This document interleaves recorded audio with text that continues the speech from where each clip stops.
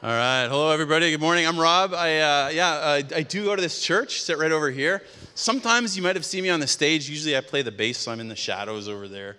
But it's fun to be up front. So a couple of weeks ago, I get a text. I think it was a text from Pastor George. And it's Saturday. And I'm thinking, I didn't even know Pastor George had my number. And so he's like, hey, Rob, he's like, can you help me out with the services? I need someone to preach. And so I'm thinking, wow, tomorrow. And I'm thinking, I'm out in Newport, and we're building a house, and I'm switching like a tankless water heater, so I have like electrical disconnected, like 100 amps of 220 just sitting there. And I got my main water, and I've got someone coming on Monday, and I'm like, yeah, I want to preach. I'm like, put me in, coach. I'm all excited. And so I write back, and I'm like, is this for tomorrow? Is this like, yeah? I'm like, call me. And so I'm like, oh, I better run off to eat some food, because I'm thinking I got to drive back, and then maybe how am I going to try to fix it and then get there at midnight and then wake up and preach? Or should I try to get back here and preach and then come back? And so then I'm driving to go get food, and the phone rings, and it's like, hey, Rob, it's Pastor George. And I'm like, hey, Pastor George. He's like, I can't go. I'm sick. Then all of a sudden I hear Ann laughing in the background, and they're just pranking me. It's actually, they're like, no, you don't have to preach for like 6 weeks. So I was all excited. I'm like, yeah, come on, this is my big chance. I'm pretty excited to be up here. I am a teacher at Multnomah, and so I get to speak once in a while. Man, have you been watching TV? Have you been on the social network lately? That was a tough week. That was a bad week in the world, wasn't it? I mean, you got like the bombing in Manchester, the terrorist bombing, and then, in Egypt, the Coptic Christians, a couple buses of people just going on a trip, and guys come up with machine guns and start shooting them. And then, of course, right here in Portland, on Friday afternoon, you maybe heard about the Max attack. There's a racist guy, a white supremacist, and he starts yelling at these two young girls, and everybody's getting scared. And so, maybe more than three courageous people come up, and they're saying, hey, stop it, you can't do this. And for their bravery and courage, he pulls out a knife and attacks two of them, kills two, wounds a third. It's been a tough week. I mean, if there's one thing I'm sure of, it's that evil exists in this world. The Bible got it right. There is such a thing as sin. There is a battle between good and evil that's going on. But I don't know about you over this week. I think the problem's not just out there. The problem's also in here. I don't know how aware you are of yourself, but this week I've been very aware of my own sinfulness. Now, probably I knew I was preaching, and there's always kind of a little bit of stress when you're going to go up in front of people. And so I just found that all week I was kind of chippy to my wife, and I was kind of like difficult. I was kind of a rude husband, and I apologized to her last night. I'm like, yeah, I'm a sinful guy. All of us are sinful. Do you remember Pastor Dennis? Was our worship pastor for years. He's out in Vancouver, or maybe watching from Mexico right now. Hello, Dennis. Which camera? I don't know. Good. Hope you guys are having a good anniversary. When we first came to the church, he was the worship pastor, and he would always have this line he would say, and it was, no perfect people allowed. I don't know if you remember that. No perfect people allowed. Said it all the time. Said it so much that I started to feel bad for the perfect people. I'm like, come on, the perfect people can have some coffee. We got room, come on. But of course, his point was, none of us are perfect. We're all flawed, right? We all have sin deep within us. And so there's no point walking around pretending that you've got it all together with like a facade of holiness, smiling and putting on you. There's no point, because it's not true. Of course, Dennis is on solid ground. If you look at the scriptures, you see all kinds of passages. Romans 3:23, for all have sinned and fall short of the glory of God. A couple of verses earlier, Romans 3:10, there is no one righteous, no, not one. A few years before in the Old Testament, King Solomon, Ecclesiastes 7, indeed there is no one on earth who is righteous, no one who does what is right and never sins. Yeah, we've all got this disease within ourselves, right? Festering in there, growing in there. We've all got this problem. And so the question this morning is not, is there sin in your life? Because there is. The question is, what are you going to do with your sin? What are you going to do with your stuff? As I see it, we have a couple of options, and I'd like to talk about both of them. Option number one, I have a daughter who was on the worship team a couple of weeks ago. She's playing the guitar. She's right over there. Don't look at her. And before coming to Portland, I was a youth pastor. Loved being a youth pastor, and I'll get to the story in a minute. Actually, I'll show the picture. So this is let's go to the picture if we can. Yeah. Oh, there she is. This story happens when she's 4. That's her and her friend Michaela. Okay, you can take it off. That's good. So I'm sitting in my office as a youth pastor, and I get a call from the national director. He's like, hey, Rob, he's like, we're having this big thing. There's going to be like 600 kids and 200 youth leaders, big retreat. We want to have some fun. Can you plan something? I know you're a games guy. He's like, if we give you like $4,000, 2 hours, and 800 people, can you come up with something fun? And I'm like, yes. Yes, I can come up with something fun. I like that stuff. I like those games. And so it was like a Mennonite church, and so the big game that we all played is something called the Menno Run. It's like Anabaptist Reformation history. They're always being hunted, and so Zwingli's chasing them. And so we'd always play this game.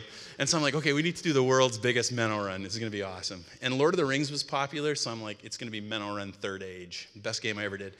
And so we're going to have like all these youth leaders. We're going to get like red paint and give them the red hand of Zwingli on their face. And we're going to give them like slingshots shooting marshmallows at kids. And of course, we've got to build siege engines. You know, we've got to build like catapults and ballistas. And I wanted to build, to throw water balloons, just water balloons. So I wanted to build the mother of all siege engine, which is, anybody? The mother, yeah, the trebuchet, that's what I'm talking about. The slingshot, kind of like the catapult slingshot. This is before the internet, so I'm watching Return of the King, and I'm going frame by frame to see how this thing works. I'm like, I'm going to build a prototype. We're going to build 4. And so I'm in my backyard, and I'm building this thing. I'm thinking, I got the best job in the world. Someone's paying me to build a trebuchet. Kids love it, you know, it's an awesome job. And so I'm building this thing. All of a sudden, I realize that I need a socket. So I go to the garage, and all of a sudden, I come in, I hear these 2 girls playing, you know, they're 4 years old, and they're having fun. All of a sudden, I come around the corner to the garage, and the girls are both like this, looking at me. And I'm like, I'm thinking, what's wrong? And my parenting spider sense kicks in, and I'm like, okay, what's going on here? Some guilt. And I look, and they're standing next to my van, and it's super dusty. We're living in Manitoba, Canada. It's really dusty. And so I look at the van, and it's kind of like there's swirls, like paisley swirls of dust all over the outside of the van. One of the girls is holding a sponge, and it's sort of wet, but they don't really have running water, and they don't have any water in the pail. So they're essentially trying to wash the van by smearing the dirt around, right? And I mean, they're 4. I mean, they're so cute. They're standing there trying to do it. I'm like, oh. But they're both looking at me, and I'm like, oh, girls. I'm like, it's okay. You know, oh, you're cleaning my van. Thank you. You girls are so nice. Thank you. I said, do you want me to get you some water? And so they start working, and I go back, get my socket, and then I'm working. I'm like, there's something wrong here. I'm like, why would they be feeling guilty about it? I'm a nice guy. I'm like, oh, I know what it is. There was like a big youth event coming, and I had all kinds of candy in the van. And I think, I bet you they got into the candy. I had a lot of chocolate in there. I bet you okay, I'm going to go take a look. So I walk over to the van, open the door. Sure enough, between the front 2 seats, there's like one of those low Costco boxes, and there's all these like crumpled up pieces of paper, and there's like chocolate smeared all over the whole box. It's chocolate, and I'm like, oh, the girls got into the chocolate. So I'm like, girls, and I come in, and now at this point, Amy's still standing there looking at me like this. But by this point, Michaela's starting to back away from me. In fact, she's kind of like around the corner of the door, kind of like that. And I'm like, yeah, come on. And I'm like, girls, I was just in the van. I think maybe somebody was sneaking some chocolate. I'm like, did you girls eat some of the chocolate? And Amy's like, and Michaela's like, and I'm like, well, okay, girls, all right. And then I'm like, wait. And I realized that the boxes are unopened. Like when I was looking, the plastic's still on them. So suddenly I'm like, how did they get the chocolate? And so I'm like, I got to go take a look. So I go back to the van, I open the door, and I'm like, sure enough, the cellophane is unripped. I'm thinking, well, how did they get the chocolate? So I go and I grab the box, and I'm like, you know what? Actually, that doesn't really look like chocolate. So I'm grabbing the box. That's right, somebody's getting it. And I pick it up, and I'm like, that's not chocolate. That may have been chocolate at one point. But it's something very different than chocolate. It was poo-poos. Someone had gone poo-poos in my van. And so I'm like, oh, man. Okay, so I'm like, okay, girls, come on in. And I come over to the girls. I'm like, girls, no, don't worry, you're not in trouble. I think somebody may have gone poo-poos in the van. Did one of you girls go poo-poo in the van? I'm like, Amy, did you go poo-poos in the van? She's like, and I'm like, Michaela, did you go poo-poos in the van? She's like, no. And I'm like, well, then girls, if you girls didn't go poo-poos in the van, who went poo-poos in the van? Was it Oreo? Oreo's our Dalmatian. I'm like, did he go poo-poos in the van? And Amy's like, and Michaela's like, And I'm like, yeah, but wait a minute. Why would Oreo like wipe himself? Like there's scrumpled up papers. Like dogs don't do that. They don't care. He doesn't have no opposable thumbs.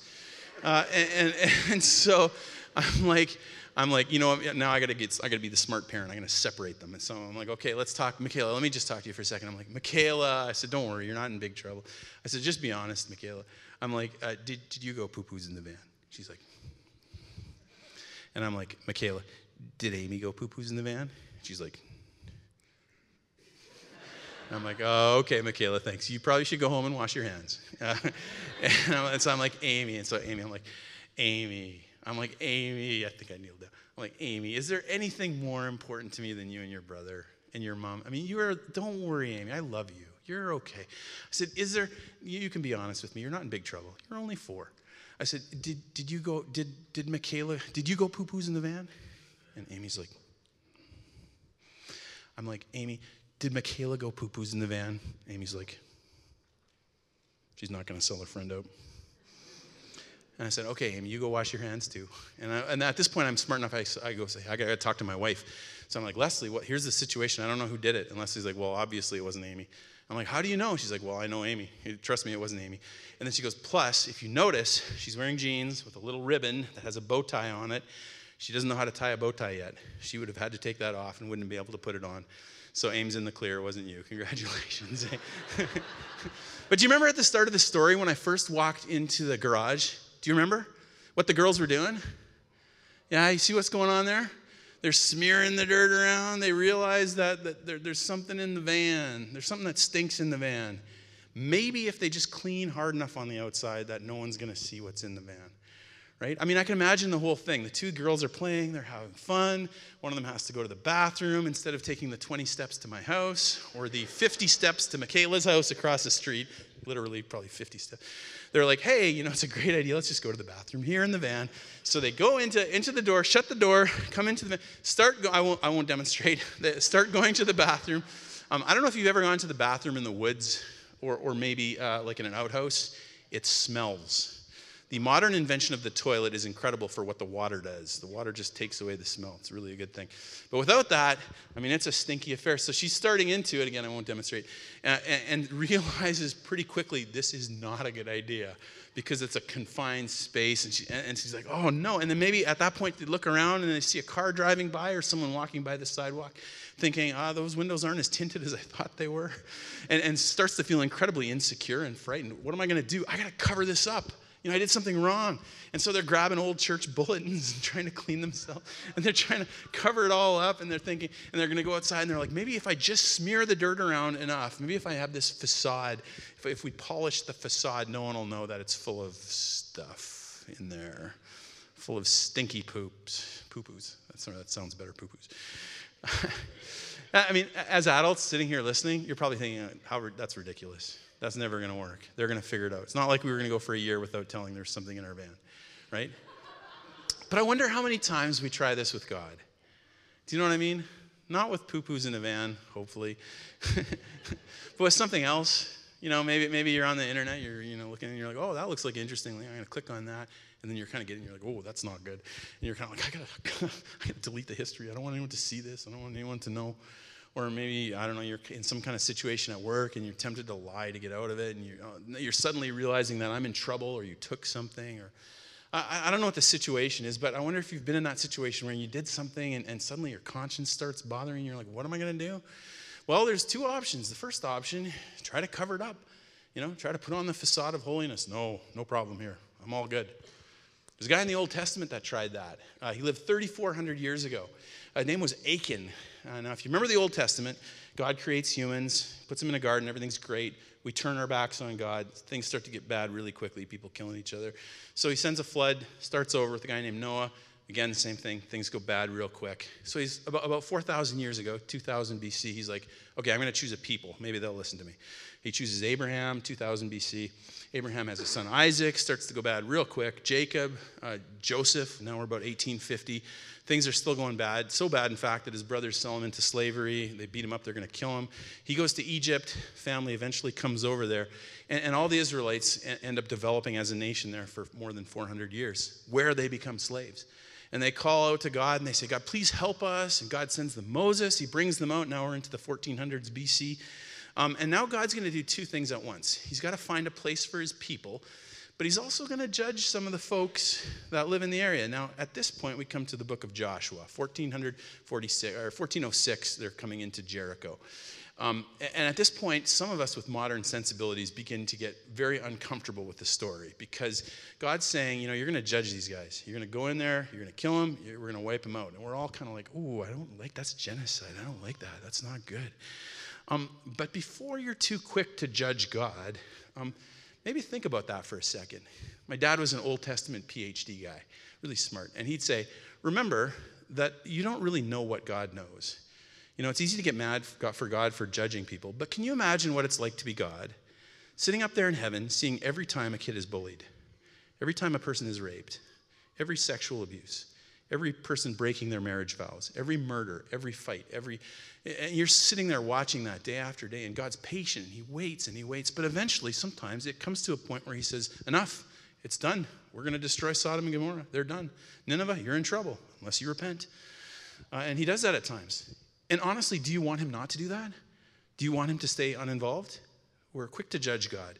My dad would point out that in those days, one of the idols that they worshipped, Molech, would have human sacrifices.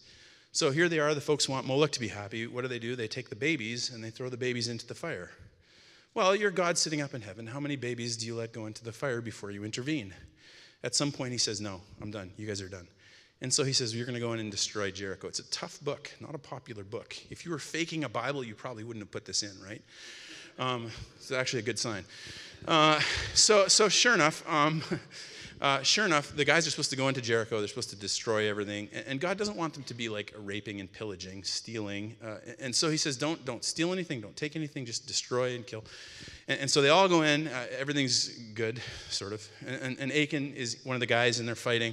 Gives them the big victory. Incidentally, they march around the city 7 times. Some have suggested that gave people an opportunity to leave if they wanted to. It's not a siege. Went back to their camp at night.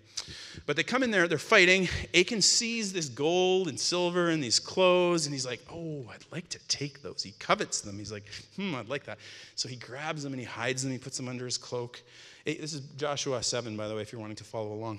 And he takes them, and then he brings them home, and this is almost as bad. He kind of implicates his family. He buries them in the middle of the tent, which probably means he had to tell everybody not to say anything. Shh, I'm buried, So he buries that. He thinks, good, no problem. I hid it. Nobody knows about it. There's no way my sin will find me out. It's all going to be good. And the next day, they go off, and they're going to fight a small town Ai. But something's changed.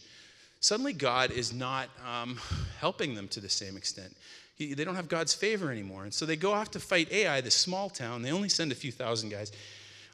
But instead of winning this huge victory, they become fearful. And in the battle, they start to run.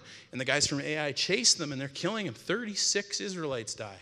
So they all get back to the camp, and now they're mad at God. What are you doing, God? You told us you were going to be with us. You told us you were going to help us. And God's like, yeah, well, you're not listening to me. There's sin in the camp. And they're like, well, who is it? Who is it? And they go tribe by tribe and family by family. They find out it's Achan. So Joshua goes to Achan and says, is it you? And Achan's like, yeah, it's me. We did it. I admit it. They send guys to look at the tent. They find the stuff. And the story ends as violently as it begins. The people end up stoning him and killing him. Terrible, terrible story. He thought he could hide his sin. He thought it'd be all right. But it turns out, be sure your sin will find you out, right? Sin has a way of doing that. If you just let it in there, it festers. It's ugly. You don't want to leave that. Fortunately for all of us, we have another choice. We don't have to live with it. We have another choice. I'm going to talk about a verse in a second from Colossians. And there's a Greek word called chirographon. There it is. There it is. Oh, I got at least one guy that's going to know how to translate this in here. It's from 2 words, chir and grapho. Grapho is like graphic or graphing. Anyone guess at what it means? And yeah, right. Oh, this is the smartest service. Don't quote me on that, internet. But you guys are the smartest, though. Nobody else got that. That's right? And chir, this is harder. It's like chiropractor. Yeah, I know. You'd think it would be back, but it's actually hand. So I guess that you straighten the back with your hand, I guess. I don't But yeah, Kairos. So it's actually it's a handwritten note is what it is. But remember back then, they don't have a lot of paper and Bics around. It's a little bit more rare. Well, what the chirographon is, it's a note of indebtedness. It's like a mortgage. So I've used Matt, my good friend Matt Robertson, on this now. Let's say I owe Matt $20,000. I got in trouble. I did something wrong. He gives me $20,000. I write it out in my own handwriting. And then instead of putting it in a bank somewhere, you nail it to the frame of my door. Now everybody can see it. Now for us, we're kind of like, yeah, big deal, mortgage. We've all got one, maybe several. But back in the day, this is not a good thing. Like if you don't pay this back, they come, they could take your kids and sell them into slavery. They could torture you, put you in jail. This is like the mortgage on your soul, the chirographon. You do not want to have one of these. Every time you walk into your house, you see this thing, you're like, oh, I'm in trouble. Every time your wife or your husband sees it, they're like, why did I marry that guy? Every time your children see it, they feel like not secure. This is a terrible thing, the chirographon. You don't want to have one of these. When I was in elementary school, I had a chirographon. Not exactly a mortgage on my soul. It was a notebook. It's one of these spiral notebooks. You remember those? And now, here's the thing. I grew up in a college town. My parents were both teachers. Small town in Canada, 2,000 people. Everybody knows everybody. My parents both went to the same school, fell in love. They were both really good at school. My dad was like valedictorian a couple of years in a row. And the year that he didn't get it, my mom got it. So they finished 1-2 like 3 years in a row. So everybody's thinking, okay, well, you got a smart dad and you got a smart mom. Their kids will probably be smart. Except that I wasn't. I went to school, and I just was not good in school. I sat there, and it was like, wah, wah, wah, wah, wah, wah, wah, wah. I just couldn't listen. I don't know. They'd be talking, wah, wah, wah, and I'd be thinking, I wonder if I could turn this building into a boat. Or I wonder how you'd plan world domination if you only had spears. Or like just kind of random thoughts. I was thinking about different stuff. And so they gave me like a special teacher and a special room. And I'm like, I know there's nothing special about this. This is not a good thing. You can't fool me. But I had terrible handwriting. I'm like, I didn't do well in school. And all the teachers were scratching their heads because they all knew my parents. And they're like, I don't get this. And they're like, we're trying to figure me out. And so I just kind of live with that. I'm bad at school. Some people can do it. I can't. There was one subject that I was worse than any other subject. Anyone? Math. You got it, math. Yeah, everybody be getting in this special language called math. And I was like, I don't understand. I don't know what we're doing. And so they'd give homework, and I'd be like, and there's like red ink all over. Well, I pretty much gave up until I had a teacher named Mrs. Tucker, Mrs. Weeb. I think she got married halfway through. And so she came in one day, and she's like, I'm going to try some behaviorism on these kids. We're going to give them a reward. Now, our school, this is the late 70s, early 80s, had just come into possession of this marvelous piece of technology. Nobody in the town could afford it. $800 for one of these. You could take it, you could hook it up to a TV, which is, of course, much smaller and heavier, and you could literally watch a movie at home, like on your TV. I know, it was incredible. Like none of us, we were living in a small conservative Christian town. You couldn't go to movies because we're Christians. So we're like, whoa, we can watch Disney. So we're like, this is incredible. Our teacher says, okay, this is what we're going to do. On Monday, I'm going to give you homework, and Tuesday, Wednesday, Thursday. If you get all your homework done, on Friday, you show me the homework. We're going to go into the assembly room and watch a movie. And we're just like, this is... I can't dance. We're like, this is small Christian town. Like, this is incredible. I'm like, I can do this. I know I can do this. I'm going to work so hard. I'm going to listen. I'm going to get this because I can do it because I want to see that movie. And so I'm like, okay, here we go. So they give the homework out Monday, and I'm like listening, and it's like, wah, wah, wah, wah, wah, wah. I'm like, and then so I start working on the homework. I'm like, question number 1, yeah, that first one's easy. Question 2, it's getting harder. I think I can still do it. Question 3, do you know about question 3? I'm like, question 4, I'm like, I'm just going to write something down. I don't even know. Question 5, and I'm like, I am getting lost here. And question 6, and all of a sudden the bell rings. I'm like, oh, sick. So next day, the teacher starts again, and I'm like, oh, I got to go back to Monday and finish Monday. But I can't kind of remember what it was, and so I'm not doing that very well. Then Tuesday, I'm like, Wednesday was a little bit easier. I got most of those. Thursday, not even close. Friday comes along. The teacher's like, okay, kids. Everyone that has their homework done, let's get up and go watch the movie. And I'm sitting there going, yeah, as if anyone finished that inhuman amount of homework. There's just no way. And to my horror, 2/3 of the class gets up and walks. Oh, how did they do that? And I'm just sitting there, I'm like, oh. But the teacher's like, don't worry. If you finish now, you can keep working on it. As soon as you finish, you can join the other kids. I'm like, okay, great. All right. So I go back and I try to finish Monday. 2 kids get up and walk in. Okay, there's 6 of us. Another one. Finish Monday. Finish Tuesday. On to Wednesday. 2 more kids. Now there's just 2 kids left in the room, and I'm like, oh, great. I'm one of the dumbest 2 kids in the room. Go me. And I'm like, oh. Then the other kid gets up and goes, great, the dumbest kid in the class. And so I'm like, okay, I can still do this. I'm at Friday. Okay, here we go. Question 1. Okay, I'm almost there. I'm getting there. Time's ticking. 3 more. 2 more. Bell rings. Everybody gets up and go. I'm like, oh, man, I didn't see it. The next week was worse than the first week. The third week was worse than the second. Pretty soon I had this notebook, and it was full of red ink. It was like, not good enough. Try harder. Incomplete. You're a failure. No, I didn't say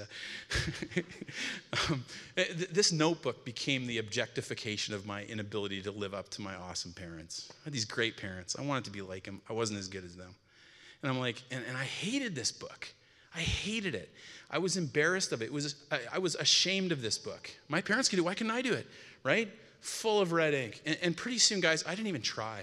I just go into class. And I'm like, other people can do this magical language called math. I can't. I'll figure something out. And I just sit there every week. And so every Friday it would be just me and the teacher, until finally, about a month before school was over, all the kids were in watching the movie, and Miss Tucker calls me up. She's like, Robbie, can you come up? And I'm like, okay, Mrs. Tucker. She's like, Robbie, can you bring your book? Okay. So I go and I get my book, pull it out. Here we go. Hand it to her. She's like, she starts flipping through it. She's like, oh, Robbie, this is not very good, is it? I'm like, no. She's like, oh, there's a lot of work you're not done. I'm like, I know. She's like, Robbie, I don't think you're going to be able to get this done by the end of the year, are you? And I'm like, no. And I'm wondering if I'm going to fail. She's like, yeah. She's like, Robbie, she's like, I want to make you a deal. I'm going to take this book. I'm going to throw it in the garbage. And I watched as this book of my shame went straight into the garbage. And she's like, Robbie, I'm going to give you a new book. I've talked to your mom. There's a new piece of technology. It's called a loose leaf binder. And what we're going to do is we're going to come in every day. I'm going to give you one piece of paper. And we're going to give you the assignment. Maybe the other kids get it. Maybe you don't. But you're going to work as hard as you can in class. And then as soon as you go home, you're going to go home to the kitchen table. You're going to sit there. Your mom's going to sit with you. I've talked with her. And you're going to work on that thing until you get it. And maybe it's going to take 15 minutes. Maybe it's going to take a couple hours. But you're going to get it. And she goes, Robbie, you're going to do that on Monday. You're going to do that on Tuesday. You're going to do that on Wednesday. You're going to do that on Thursday. And Robbie, on Friday, you are going to watch that movie with those other kids. And I just thought, and I was like, I can do this. And I went home, and there were days, I don't know if some of you know what I'm talking about. There were days where there was hours at that kitchen table. And there were tears. Some of you know what I'm talking about. And working that. But I did it Monday, Wednesday, Tuesday, Thursday. I'd show her every morning. I'd come in and show her to her. And Friday, I went in and saw the movie with all the other kids. Now, the reason I tell you this story is because this is exactly what God wants to do with us. He doesn't want you to keep your sin in there. He doesn't want it to fester and stink. He doesn't want you to carry around this book of shame with all your failings. No, he wants to give you a fresh start. He wants to give you a blank slate. Colossians 2, I was referencing, 13 to 14 says, when you were dead in your transgressions and the uncircumcision of your flesh, he made you alive together with him, having forgiven us all our transgressions, having canceled the chirographon, which was hostile to us. He has taken it away, nailing it to the cross. That's what he wants to do. He wants to take your book, he wants to nail it away. 1 John 1:9, if we confess our sins, he is faithful and just and will forgive us our sins. I love Psalm 103. The Lord is compassionate and gracious, slow to anger, abounding in love. He does not always accuse, nor will he harbor his anger forever. He does not treat us as our sins deserve or repay us according to our iniquities. For as high as the heavens are above the earth, so great is his love for those who fear him. As far as the east is from the west, so far has he removed our transgressions from us. As a father has compassion on his children, so the Lord has compassion on those who fear him. For he knows how we're formed. He remembers that we're dust. See, we all have 2 options. Every one of us in this room, we've got it inside sin. You can hide it. You can live with the stink. You can try to polish the facade of holiness, the dusty van, or you confess it. You bring it to God and say, here's the truth. I'm struggling with this. I have an addiction, or I'm caught in something. I've done this, and I need help. We can talk to our friends. We can talk to our pastors. We can allow God to take it away, to give us a fresh start, a blank slate. There's a video that's been going around for a bunch of years. I still love it. I wanted you guys to see it, even though it's old. It moves me every time, and it kind of illustrates the whole journey. Would you watch?